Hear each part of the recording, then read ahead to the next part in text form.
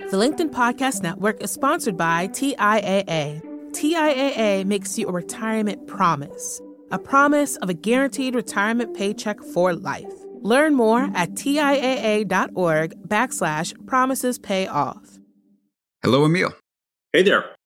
You ready to do this? I am. Okay, I'll just kick on the music and we can get going.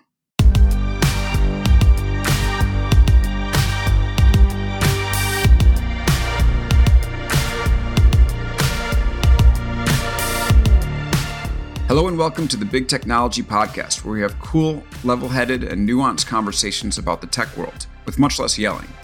Our guest today is a great one. It's Emil Michael, former Chief Business Officer at Uber, who has amazing visibility into what's happened in the ride-hailing industry, self-driving industry, and sort of what's going on with the Uber diaspora, the folks that have left and what they're up to now.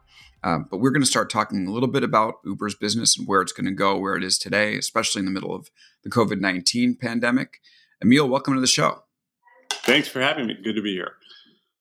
Great to have you. So I guess like the first thing is I want to try to establish what your role was at Uber for everybody listening in. So, from my understanding, you were sort of like, sort of the chief deal maker for the company and one of Travis Kalanick's, right-hand man, if not his right-hand man himself. So would you say that that's an accurate description?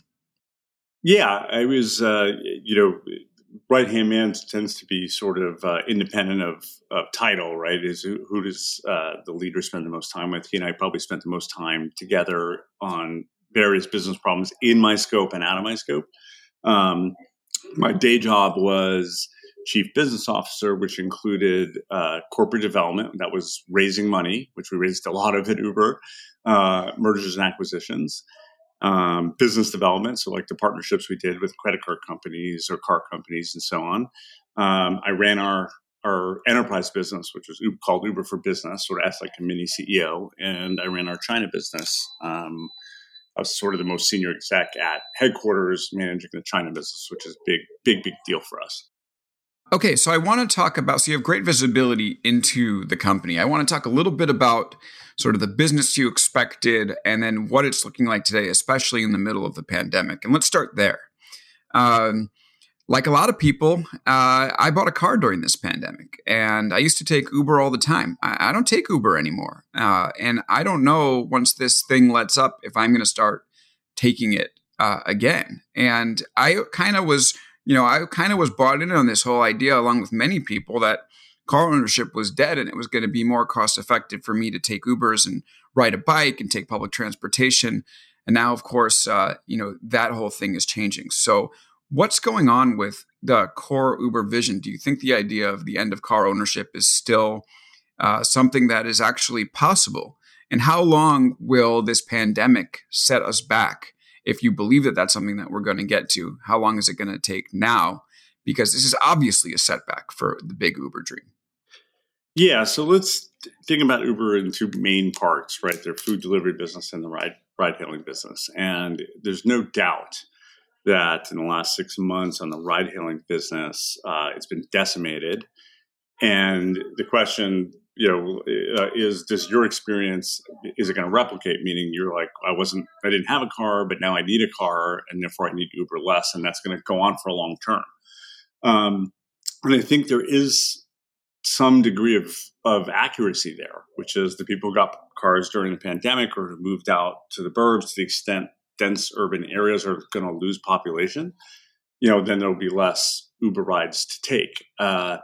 If you believe, though, that these urban areas maybe are temporarily getting depopulated and then people are going to come back into San Francisco and New York and these places, then it'll largely come back. But I do think, the pandemic is going to have some long-term effects. And one of them is going to be that some segment of people are going to be more comfortable driving along in a car than they were with a rider. And frankly, there's a counter effect, though, of people being less likely to ride in subways and buses who might switch to Uber, but can't afford a car. So how that works out, I don't know, but I do think there'll be some segment that it's probably a slight net negative. Interesting. I hadn't really thought about the idea that people might ditch public transportation for an Uber.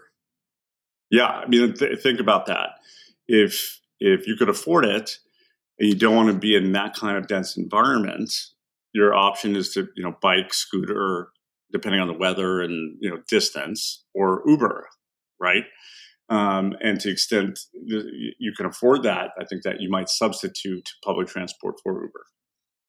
Yeah, and we know that a lot of municipalities have just been walloped by the budget shortfalls that they're going to have due to the pandemic. One of the things I've watched closely, I'm a native New Yorker, I live in San Francisco now, but I've watched the effects of this thing due to the fact that New York State spent so much money on coronavirus prevention, what that's going to mean downstream for the subway in New York City. And it does seem like it's going to have some pretty detrimental effects. So, it's possible maybe Uber steps in there. Yeah. Is that a better society for us if we're moving more towards relying on a private company than, let's say, the subway? Most big cities are dealing with traffic problems, so I don't think that helps in that respect. To the extent, individual cars add more to climate change than mass transit. That's an issue. But then you still back to the fundamental question of, can we prove to people that being in these environments is as safe as it was before? Like, if we get a vaccine in 2021 that's widely distributed and very effective, might people snap back to their old habits, which means you might sell your car? Like, is that what's going to happen or not? If that happens, then everything bounces back and won't be an issue. If not, then you might have more crowded cities from a car standpoint. Yeah, I mean, I can say just personally, I'm not selling mine. Like, I love the thing. And it was only a couple $1,000s used from someone fleeing San Francisco. And man, it's really nice to have your own. I'm sure. But I don't know how long that will last. Yeah.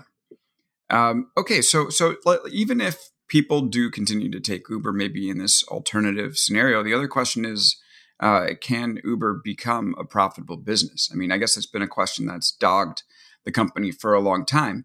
But they were aiming for profitability this year, I believe, and they've cut losses a little bit, but they're still losing like $1 billion a quarter. So, I'm just actually curious from your perspective, how does a company like Uber lose money? I mean, so many people are paying it to take these rides. Where's all that money going? Yeah, there's a couple of things. So there's a big research and development spend on autonomous vehicles, something in the order of $700-800 million per year. And so you do that, and the payback is not for 5, 7, 10 years, right? So, but the question is to the management team, do you still do that knowing that you could get disrupted by Google's Waymo that far out, or do you stop doing that and sort of risk your future a bit? So that's sort of one place that the money's spent and why it's a question.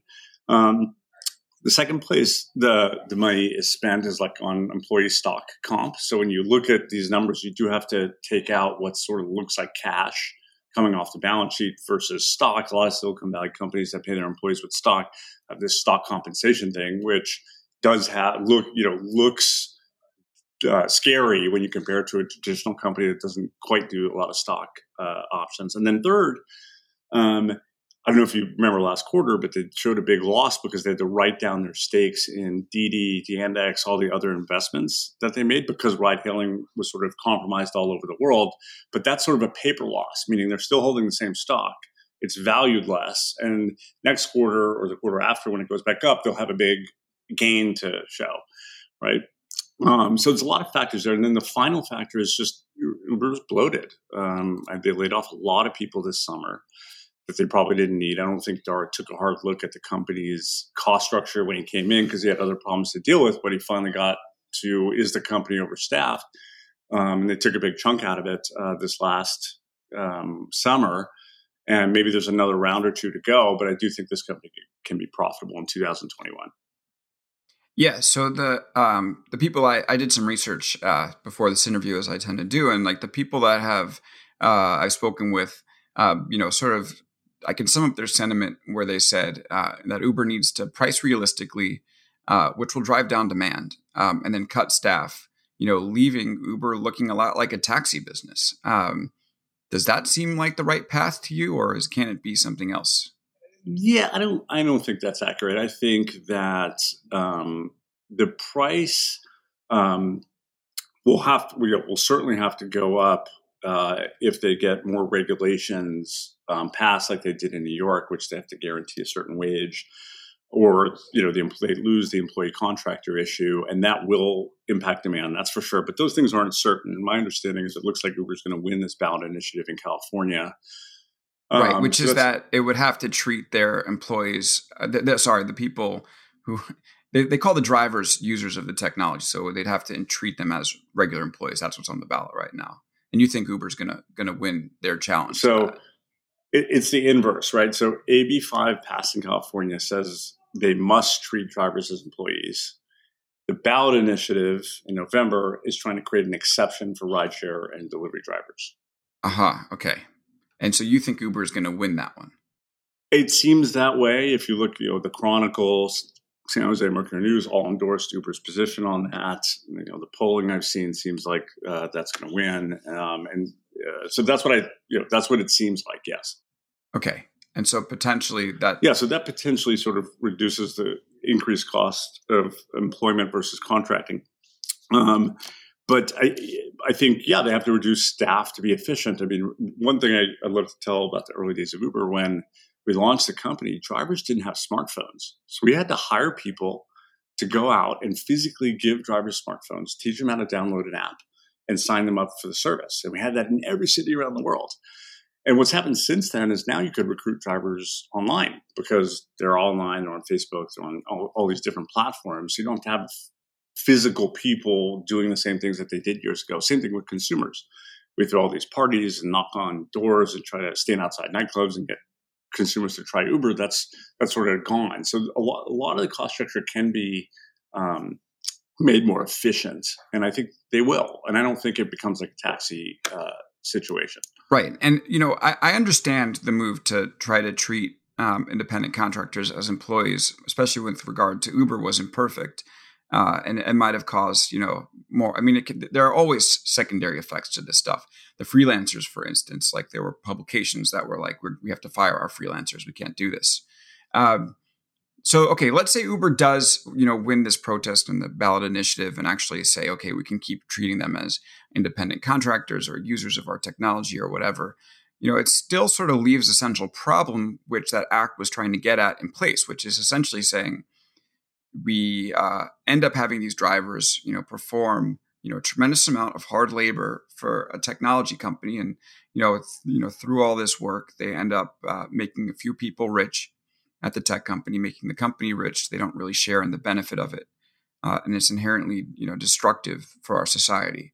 And I'm kind of curious what you think about that. Do you think that there's a way that, Uber can operate where it does have, a more equitable share between the people making millions of this and then the drivers? And if there is a path to it, why hasn't it happened yet?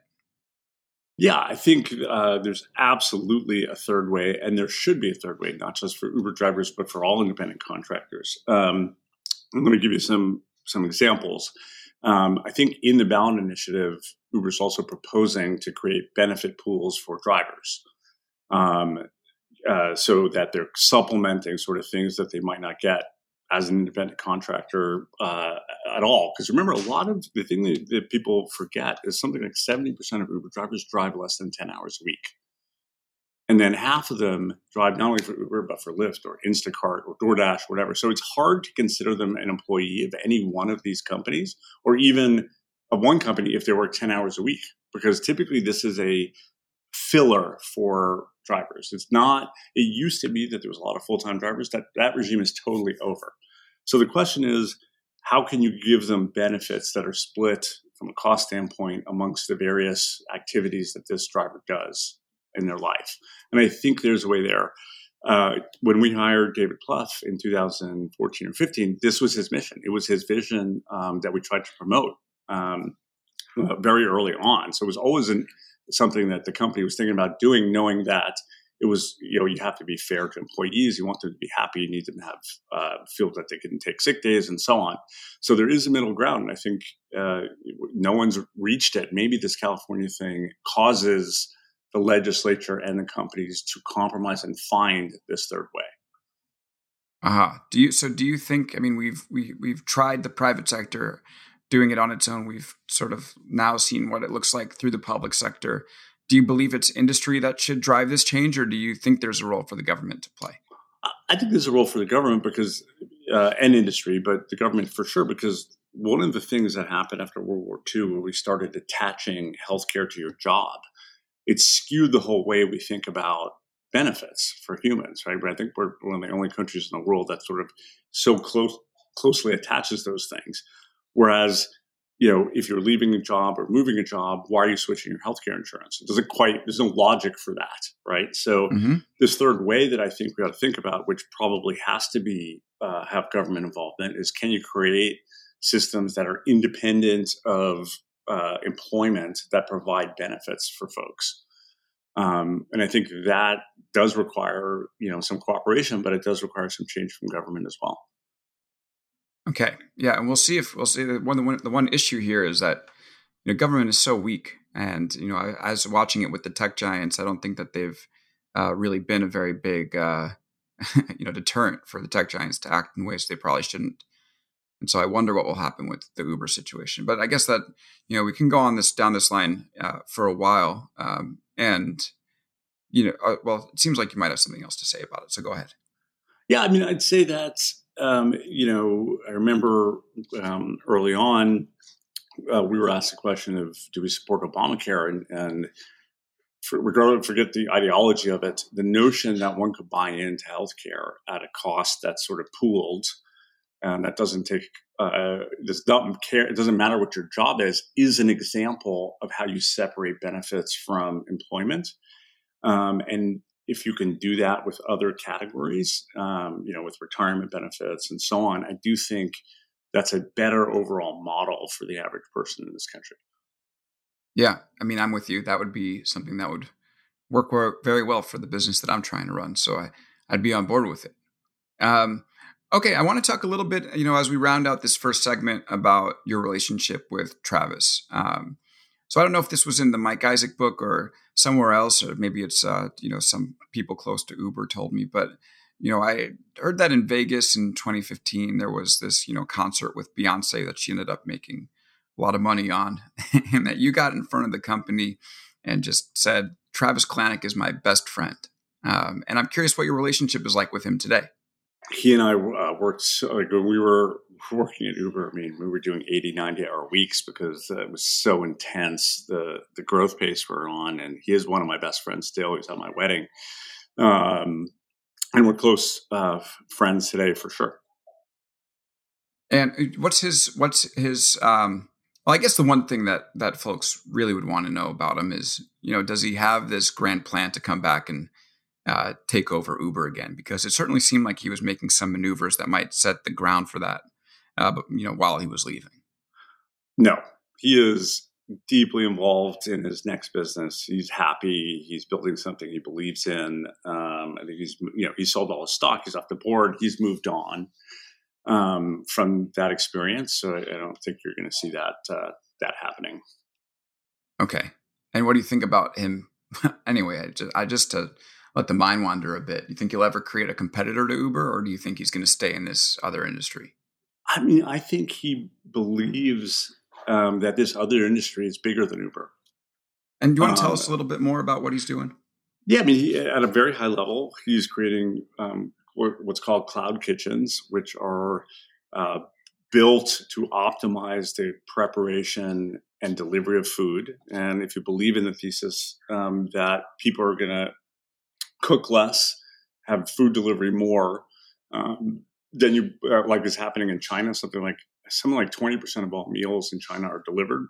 In the U.S., it's like 2 or 3%. So if you believe that we're going to follow that trend, then he's making this sort of economic bet that these restaurants are going to want these very efficient, cheaper places to cook food that are optimized around a city that can be done with fast delivery.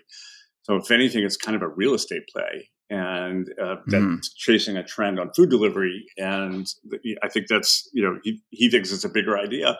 There's certainly more revenue in food than there is in transportation. So I think that's the rough sketch of it. Yeah. Do you think Uber ends up making more money on Uber Eats than driving at a certain point? It's a great question. I still think the ride hailing business is bigger than the food delivery business because when people relying on Uber like you did before you got your car, you were taking it every single day, potentially multiple times a day. The food delivery business, people are not typically ordering food multiple times a day from Uber Eats. They're pretty good doing it a couple of times a week. So I still think less of a habit. It's just less of an everyday habit, less of a reliance, if you will. Right. Okay, I see. So just back to the Travis thing, I think what he's done is like help build the infrastructure, and now he's building a business on the infrastructure, which is pretty interesting. All right, let's move to the current leadership. Another thing that I had and found out in conversations with folks who pay close attention to Uber is that, people who are pro Travis, who've been around Travis, tend to not like Dara, the current CEO of Uber. Someone who pays close attention to the company told me this. They said of Dara, he's a suit, he's a hired suit. And I'm sure you remember how obsessed with Travis people are, and his fire energy was the lifeblood of Uber. They don't love Dara. What's your reaction to that? I mean, they're so different stylistically. And I remember at some point Dara had said, I couldn't have started this business. You needed a Travis to start a business like this. So he even acknowledged that, the strengths that Travis had in sort of disruption and innovating and so on were things that he didn't have or weren't his sweet spot. And I think the vast majority of the people who were looking for that kind of mission-oriented experience that was generated around innovation and hypergrowth are not at the company anymore. Dara inspires more stability and, more diplomacy. And I think the company is sort of culture is orienting toward that, right? So I think it's natural to have people say, well, I prefer this or that. I'm a startup innovator person, or I want stability, diplomacy person. And that feels, sort of natural and predictable. Right. Okay. All right. I'm going to read between the lines there and say, all right, maybe that person wasn't so far off. One of the things that Dara did also was sort of come in and, basically put the former leadership of the company on blast and, spend his first while making apologies for the stuff that, you guys were doing. What do you think about that? That was disappointing. It may have been something he had to do just because the environment around the company was so intense and he had to give people confidence that it was going to take a different path. I think, as it played out since then, a lot of the stuff has proven to be more smoke than fire. And so I think he went a little harder core than he needed to on that stuff. And then as a result, he lost a lot of great employees who were in the company and knew it wasn't a bad company. It had problems, but it was a good company fundamentally because they didn't agree with that. And I think it didn't allow the old management and the new management to cooperate as much as we might have, which meant the business lost some steam that it didn't have to lose. So I wasn't a fan of that. Okay. Now the other side of it is, a lot of folks would say, he was sort of right to do it. I don't think anyone who lives in the Bay, has gone too long without speaking with an Uber employee who, did complain a little bit about sort of the environment. So, I sort of would love to hear your thoughts on what happened there. Yeah, look, 90% of the people, 90 employees of Uber who were there in the early days, loved the place and whatever problems they said they said it was the best experience of their life. And they didn't experience sort of any of the problems that were out in the press. That doesn't mean, 10% is still a lot or 5% is even still a lot, right? But I think the company got mischaracterized because it was early on in this cycle that we're in now, when companies are having to account for all the things that happen inside the companies. That's sort of swept all industries since 2017 for good reason. But Uber was sort of in the front end of that, and therefore took a lot more heat than it probably would have if the same things happened now. So there's no doubt that there was things that could have been fixed, but this wasn't a bad company. And most of the people, the vast majority of the people inside the company would agree with me on that. Okay. So would you say the problem was do you think the problem was like some of the bad elements of the culture, or was the problem the coverage, just to get you on record? No, I don't, I wouldn't sort of disclaim, full responsibility. And here's the reason is the company was growing so fast that unless you were also building the infrastructure of the company at the same pace, and by infrastructure, I mean HR, legal, training for managers, the things that solidify a company, unless you're building them as fast as you're building the business, that misalignment is going to cause problems, right? So you have young people with managerial responsibility who haven't been trained as well as they should have. That's the problem, right? So those were real issues. That being said, I do think the press magnified them to a degree where if you're on the outside and you compared an outsider's view who was just reading that versus the people on the inside, it was like two different companies. Yeah, we did. I guess you and I could go on about this for a long time. I did just have Eric Newcomer on the show last week from Bloomberg to talk a little bit about this. So if people want some more, a more journalism focused conversation, I would say go listen to that part and sort of can supplement what we're discussing here. And we're also going to get a little bit more into reporting and the reporting on Uber, in the second segment. But I guess like the last question of this segment is that sort of what you would say to, people working in startups today when it comes to culture, make sure to grow like the positive elements of culture, so put some guardrails on early so you don't end up in a similar situation. Would that be your advice? Yeah. I mean, look, what I tell entrepreneurs today is that when your company building has to track your business building, so there are companies that take a long time to grow and they're slow and the pace is different and you could build things incrementally to match that. For companies that are in hyper growth, it's a super unique situation and you cannot ignore the company building parts of that or you're going to have problems. So yeah, absolutely. I would tell younger people who are in this situation about that mistake and how to correct for it. Okay, great. That's a great place to leave this first segment. We're going to come back right after this to talk a little bit about self-driving and some of the other controversies, that Uber has hit into. And Emil, already appreciate your graciousness in asking these questions. And I'm looking forward to the second segment. So we will be back right after this. The LinkedIn Podcast Network is sponsored by TIAA. In the last 100 years, we've seen financial markets swing, new currencies come and go, decades of savings lost in days, all showing that a retirement plan without a guarantee, quite simply, isn't enough. So more than a retirement plan, TIAA makes you a retirement promise. A promise of a guaranteed retirement paycheck for life. A promise that pays off. Learn more at TIAA.org/promisespayoff. All right, and we're back here for the second segment of the Big Technology Podcast with former Chief Business Officer at Uber, Emil Michael.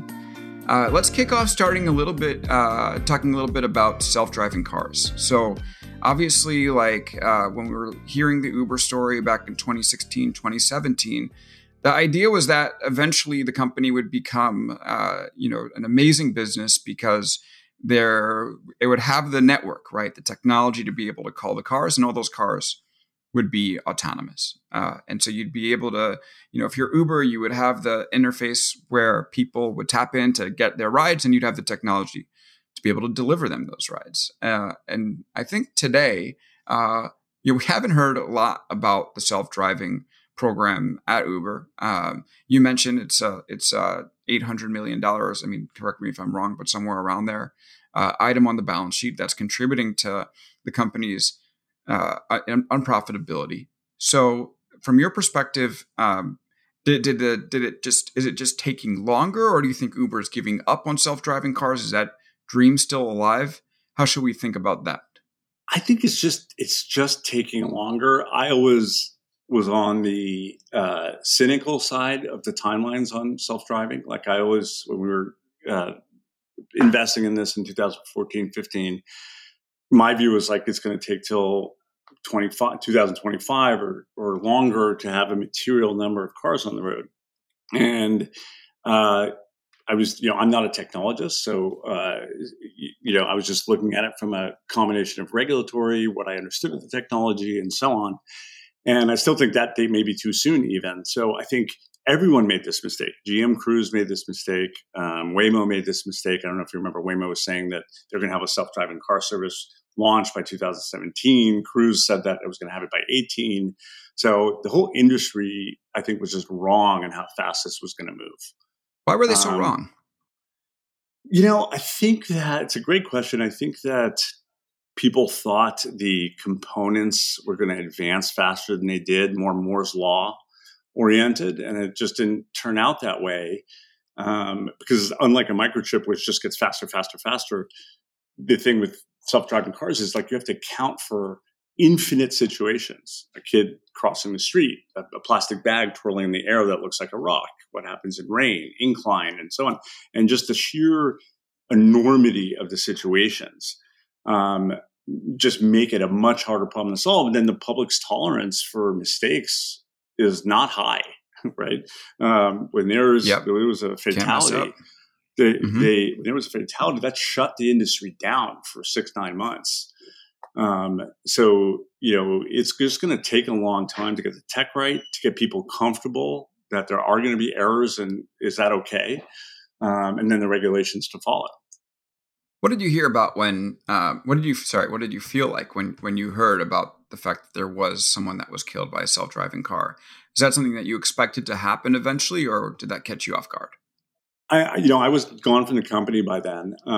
But it was sad. I guess you expect these things to happen, but the way it happened was tragic, and you put names to faces, or sort of names to these statistics, and it's sad. So I didn't, I wasn't in the guts of it to know how it happened or why until way, way after. But, the thing you have to think about is driving cars with humans kills 1 million people a year worldwide. No so, doubt. It's so definitely, you have to, it kills a lot of people. So at some level, you have to believe that we're doing net better for the world by doing the self-driving thing, even though it's imperfect. But that's still hard when you see an individual case. Yeah, and I wonder if Uber will continue to do this. It is now a much longer time horizon. Obviously, it's you have to make the ethical calculation about doing it after having a situation like that. But I do hear your point on that front. And it seems like there are other programs that are advancing beyond it. And for me, I wonder, obviously it was a core part of Uber's business back in the day, but I wonder how long that they're going to hold on to this for. So you've been close to it. You understand the strategy. Where's it going to go from here? I mean, I think there's going to be 4 or 5 efforts on self-driving that all have a shot at winning some or all of the market. Waymo clearly is far ahead of anyone in the industry. You have the GM Cruise effort, which is material and is well funded and has the benefit of being attached to an automaker, so that in theory you could take the software and put it in the hardware more easily. And you have Uber's effort. Those are 3 big efforts in the United States that all have a shot. And then you have something going on in China. The rest of the efforts around the world are relatively minor. So it is not crazy for somebody to continue investing in these 4 efforts. It could be that a consortium develops and continues investing in Uber's effort, and they all, a consortium of automakers benefit from that. As you probably read, Toyota invested in that, and I'm guessing they did that because they want access to the tech. So I do think you just have to get other people to help finance it because it's a worthwhile effort, and they could easily be still one of the main players. Okay, so interesting. So it might just end up being something that either spins out or does some partnership. But it seems like from that answer, you don't really believe that it's just going to be Uber going at it alone for too much longer. I just think the cash cost of it is enormous. And And you actually, if you're Uber and you're running a network of cars, you want several automakers to have the software in their car. So you actually want people to have access to your technology. Unlike if you're Waymo and you're like, I'm going to run the whole closed system, I'm going to do it all myself. It's a different business model. And I think if Uber does it the right way, it's a superior business model to have a lot of the auto companies dependent on their self-driving tech. But to do that, they need their contribution from a financial standpoint to make it through the 7-10 years it's going to take to get there. Right. And I don't doubt that this will change the way that our cities operate and the way that we get around at some point. The question is what point that will be. And so that's sort of interesting of your business to decide to make a bet on it and try to figure out where the time horizon is, where it makes sense for you. So interesting lesson for Uber. And yeah, we'll see where it goes on that front. Last point about self-driving cars is obviously there's, been news that Anthony Lewandowski, who was at Google and, got busted for bringing some trade secrets over to Uber, is now going to go to prison for, I think, a year and a half once the coronavirus pandemic has subsided for his role in doing that. I just want to you obviously work closely with the guy and were in the company at the time. What's your take on all of this? And is he the one that should be, going to prison for this? And are there other repercussions? Should there be, are there things we're not seeing about it that we should be looking for? Yeah, I mean, I think it's actually much more simple than that. My understanding of what he was convicted of was taking stuff from Google that he shouldn't have, right? So there's never been proof that came over to Uber. As far as I know, there was never intent at all for any of that to come over to Uber. So let's separate that piece. What he did and when he admitted to doing at Google was the problem and the challenge or the reason he's going to spend jail time. So, had we known that was going to happen, obviously that wouldn't have been something that would be okay with us, right? Because of the magnitude of that. So that's a good example of the press muddling the issue and trying, and sort of inflating Uber into it. Well, it was actually an individual's action at his prior company. Right. And look, I mean, there's a reason why I kind of think these conversations are a good way for us to sort of get to the bottom of stuff. Like, I don't know. I don't think I'm going to be right 100% of the time. And we can talk about things, with some nuance. So I appreciate you, being able to go back and forth on it. But let's just do some game theory for a little bit, or I don't even know if that's the right term for it. But if you're this guy and you're taking these trade secrets from Google and you're going to work for a company that has a really important self-driving car, initiative, like what's the point of taking the trade secrets from Google if you're not going to go, apply them to your next job? And, I know it's a game of speculation, but is there any, I guess logically, you think about motive or you think about, what the use is in terms of stuff like this. So was he just kind of getting a kick on downloading stuff off the Google server? I mean, maybe. The only thing I could speculate on is that Google owed him a whole bunch of money from some acquisition that they did, and maybe he wasn't sure he was going to get it. And this was some way of making sure he had something to hold them accountable to that. But, there was Uber didn't need their stuff. Their stuff was irrelevant to us. Uber was building something totally different, and we wanted Anthony's brain. But we didn't want his work product, Google's work product. Right. Okay. And as far as I know, that they never found anything anywhere. Right. So that sounds like he downloaded something and then threw it away or never used it. So, and this only came up years later, or a year later, right, since the acquisition was done. So, that's my only guess as to motivation. Okay. All right. That's fair.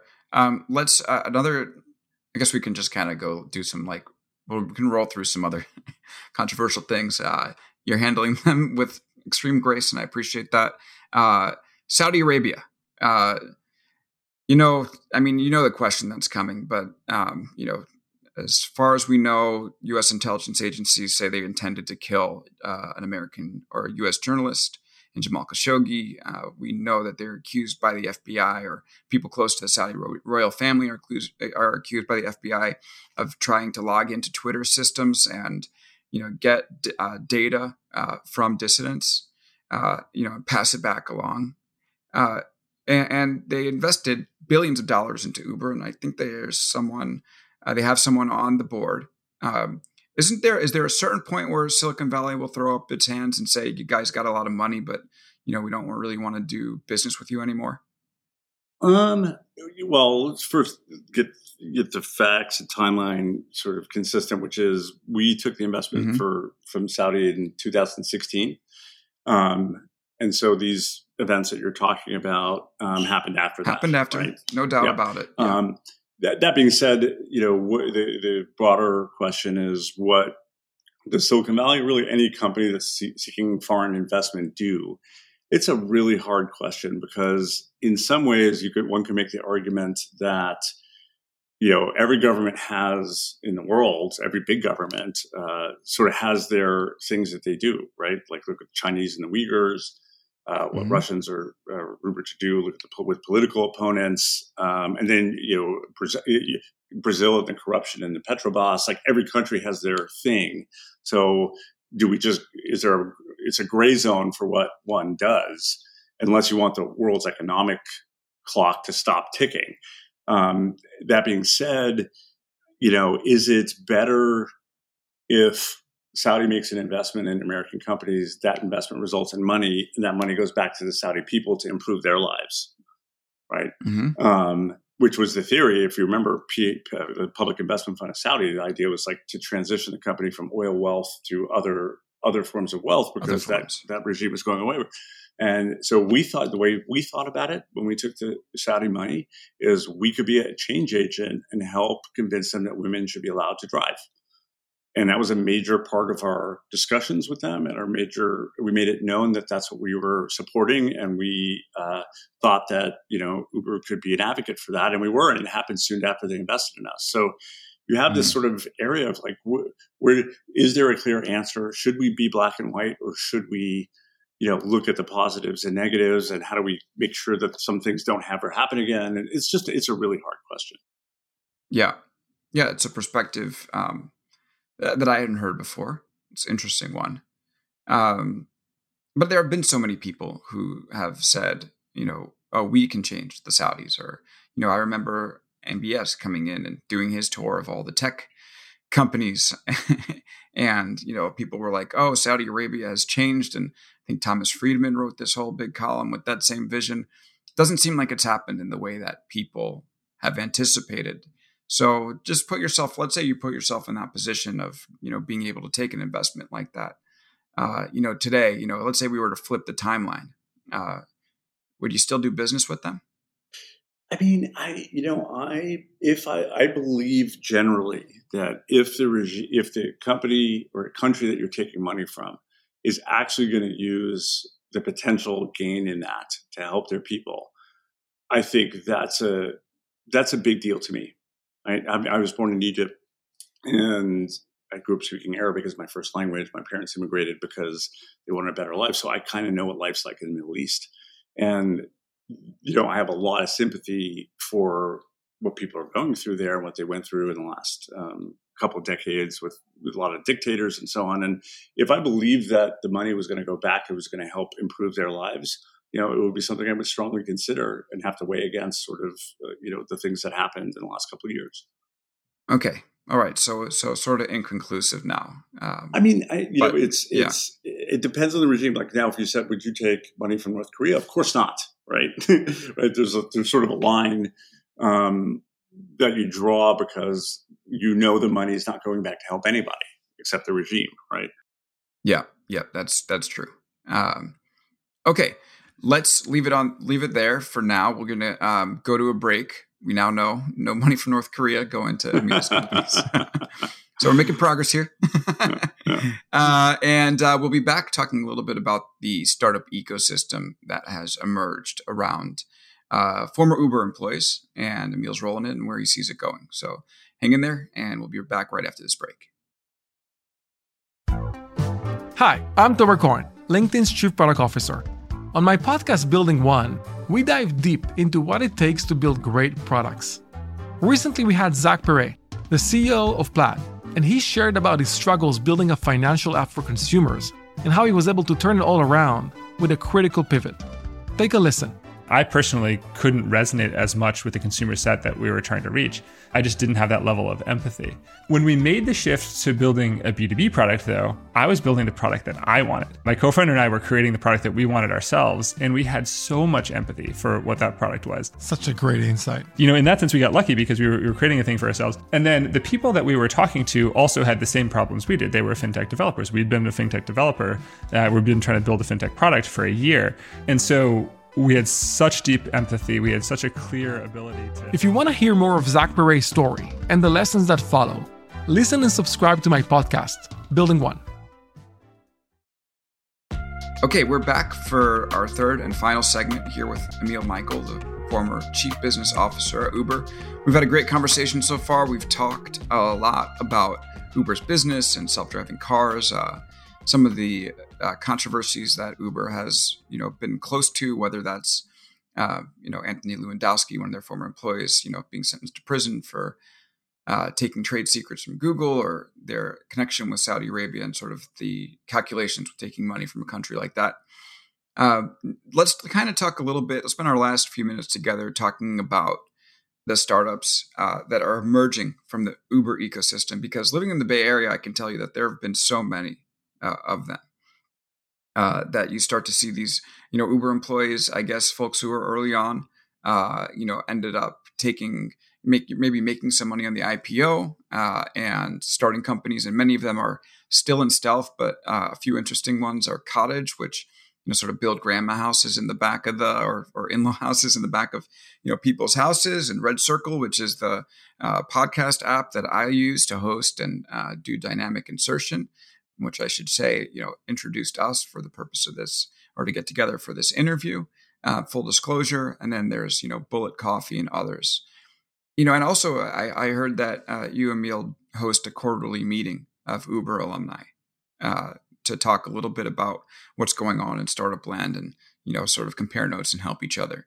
So just give us like a quick, 10,000 foot view of sort of why there's been such a, impressive or enthusiastic group of founders that have come out of Uber, and sort of what's the stuff that they're working on? What does it say about the future of our economy?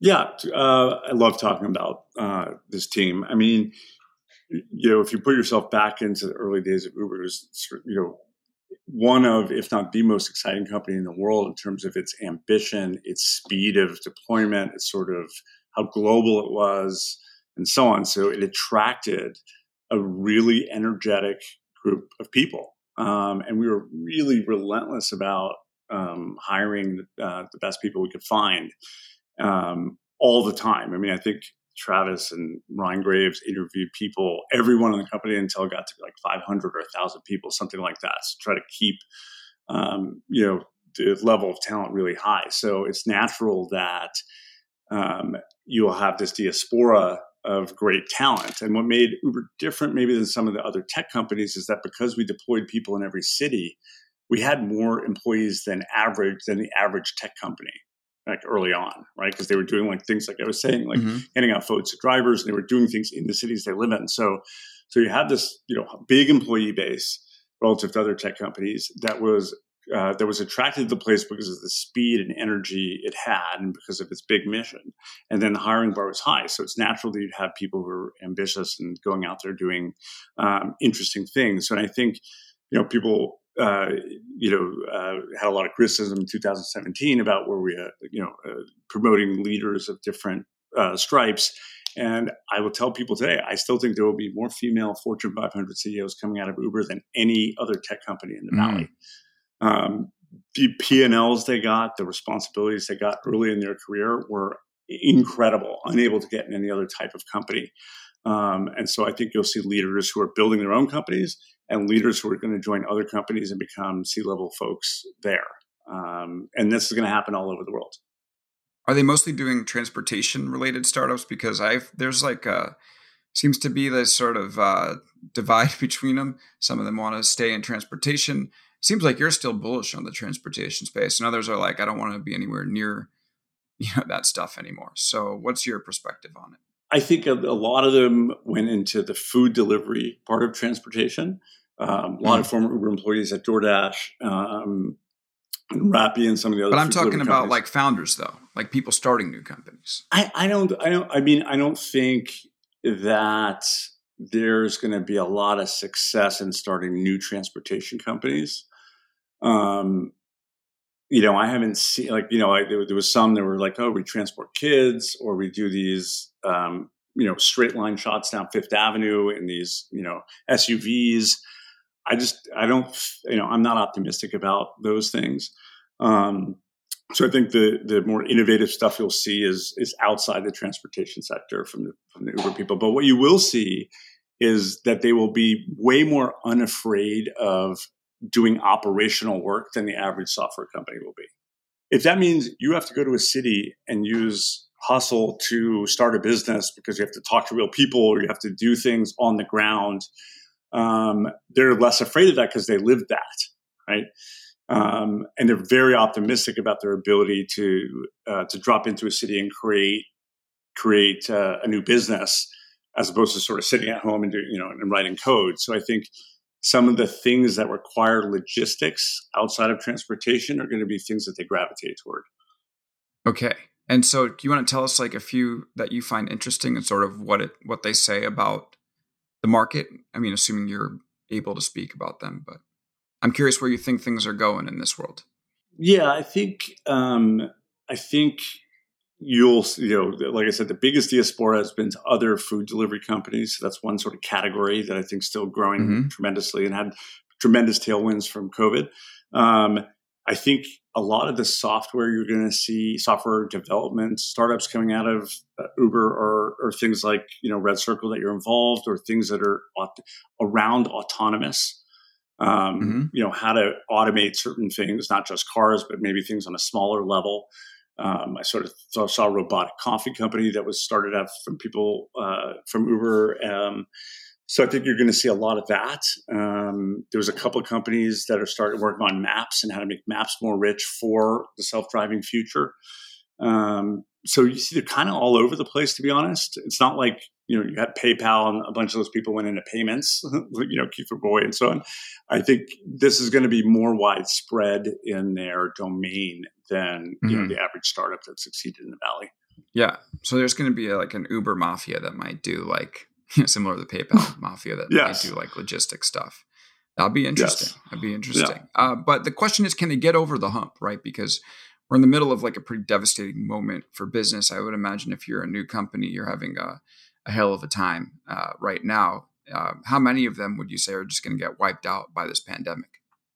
There's a light side to the business environment in this pandemic, which is if you're doing anything enterprise software, you're getting way more of a look than you did, a year ago.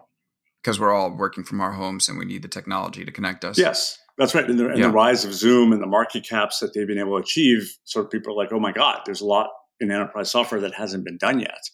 And that's number one. Number two, fundraising is getting in some ways easier because it's all done by Zoom. So if you're an entrepreneur, you could probably talk to 20 VCs when you used to only be able to have the time to talk to 5 because you'd be traveling up and down Sand Hill and doing all these things. So that's another thing. And then third, there's still the investment world is awash in money with low interest rates. So it has to find somewhere to go. And it's obviously going into our stock market, which is why it's surprisingly high, but it's also going into startups. So I do think some will get crushed. Companies that are doing like lending to small businesses like Cabbage or, things like that, or just that are just sort of counter to where COVID's hitting, or will lose. But I think there's a lot of new stuff that's going to come out of this as well. Great. Okay. We're just about out of time. I want to ask you one last question, which is sort of going to bring it all full circle. I'd love to know a little bit about like your personal habits right now in the middle of the pandemic. Are you taking Uber? Are you taking it as much as you used to? Do you find, did you buy a car, or are you finding yourself driving more? Like, what is your, personal relationship to the technology that you helped build? Yes. Well, I got married in 2018. So I was 45, so I waited till late in life. So more what I've been doing from Uber is sort of catching up to what a normal person might is at. So I had my first kid, my daughter, on February 7th, right before shit hit the fan on COVID. So good time. It's a good time. So since then, I've been like an adoring dad and there for every sort of milestone. Like everyone else, when I'm doing business calls, advising companies, or doing my board meetings, I'm on Zoom all the time. I'm trying now to move to half Zoom and half audio, just so I can pace a little bit and not have sort of it gets super exhausting to look at someone's face on Zoom all day, every day. Yeah, definitely. Okay, but tell us a little bit more about the car stuff, though. Like, what's on your phone and how are you getting around? Yeah, I live in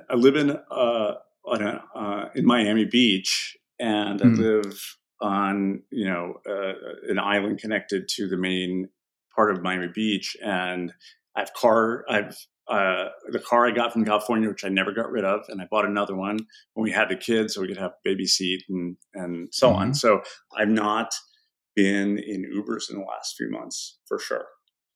Haven't needed to, because mostly we've been quarantined, and then when we go out, we're taking our daughter to a pediatrician or something. It's much more convenient to have your own baby seat, to be honest. Yeah, totally.